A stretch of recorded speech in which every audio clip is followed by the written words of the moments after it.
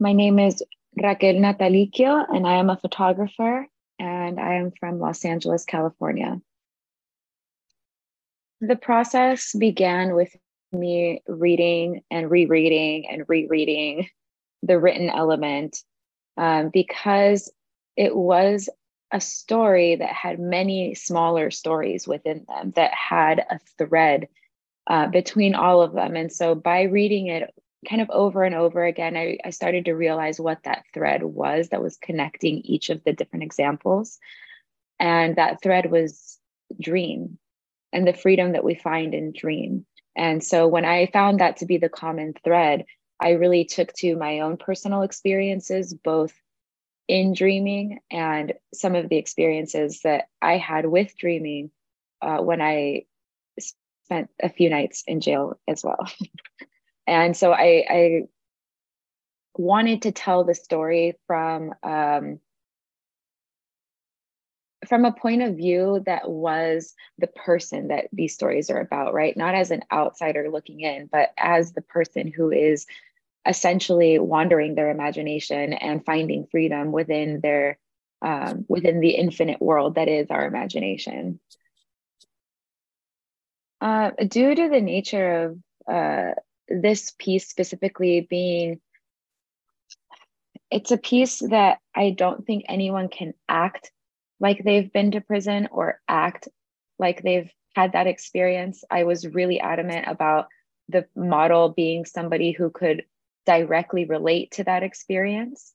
And we did a call out, and there were some people that I initially was really excited to work with because I also knew that they were wonderful dancers and um, just beautiful movement artists. But there was a few things that I had to make sure that I honored within the piece, and that is one, that it is a person of color, because most of the smaller stories and vignettes within this piece were being told by someone of color. And two, it was someone that had been through the system so that they could really feel that experience and allow that to be what ends up making the photograph. So having been documenting social justice movements for many years now, I've met a lot of people in doing so. Um, and at the time, I had a great friend. His name is Damani Trevino, and he was the perfect person for this because not only had he had personal experience um, being incarcerated, he was also an acrobat, and he was also on the front lines with me for, at least a year and a half. And so we already kind of had that ability to communicate to one another without words, which I think is really important as from between a photographer and a model, right? Like there's so much that can't be said or directed or told.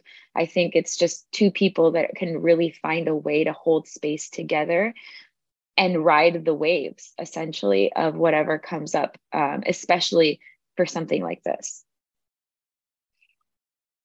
So, one of the things I loved about this piece is the notion that dreaming is a space in which we can imagine future worlds, a space where we can imagine very tangible future realities potentially, right? But it's a limitless space, it's a limitless and creative space for us to explore those things and those themes like freedom. And so the specific image that was chosen, which is also my favorite out of the whole set, is that idea of releasing and that idea of being free from the constraints of the idea of what our world is and allowing ourselves to essentially be in a space of surrender and being taken into that infinite creative potential of imagining a different way of being, a different way of living. And I really feel like this piece, this written element, was almost like a casting a spell, essentially, inviting us to build a relationship with our dream so that we're not fearful of that space, right? So that we can literally dream a new way of being and a new world. And I think if we really take a look at our world as it is today, most things began as dreams. And so I think that ultimate freedom is realizing that we can shape and shift and bend and create this reality however we dream. But we have to be able to leap and trust that the net will appear. And I think that this image really exemplifies that leap, that moment where we just surrender into sleep and trust that the dream will carry us into that new world.